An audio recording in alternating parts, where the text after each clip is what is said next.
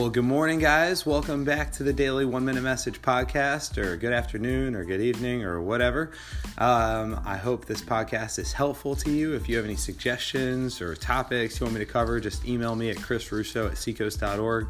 Even though I've posted a bunch of these, I still consider this to be in the formation stage. So question for you today.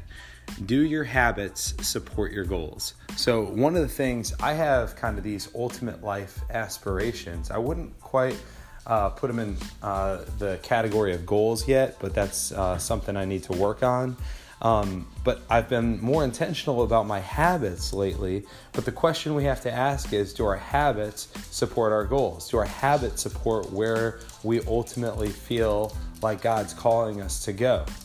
And obviously, none of us know exactly where we're going to end up in life, but as we think about where we ultimately want to be, and more importantly, where we believe God wants us to be later on in life, even in a year or 3 years or 5 years, do the habits that we currently have support our goals? Because if they don't, the chances of us getting to those places in the future are probably pretty slim. So what are your habits? That's probably a question you need to ask yourself, because all of us have habits, but maybe you don't think about that very often.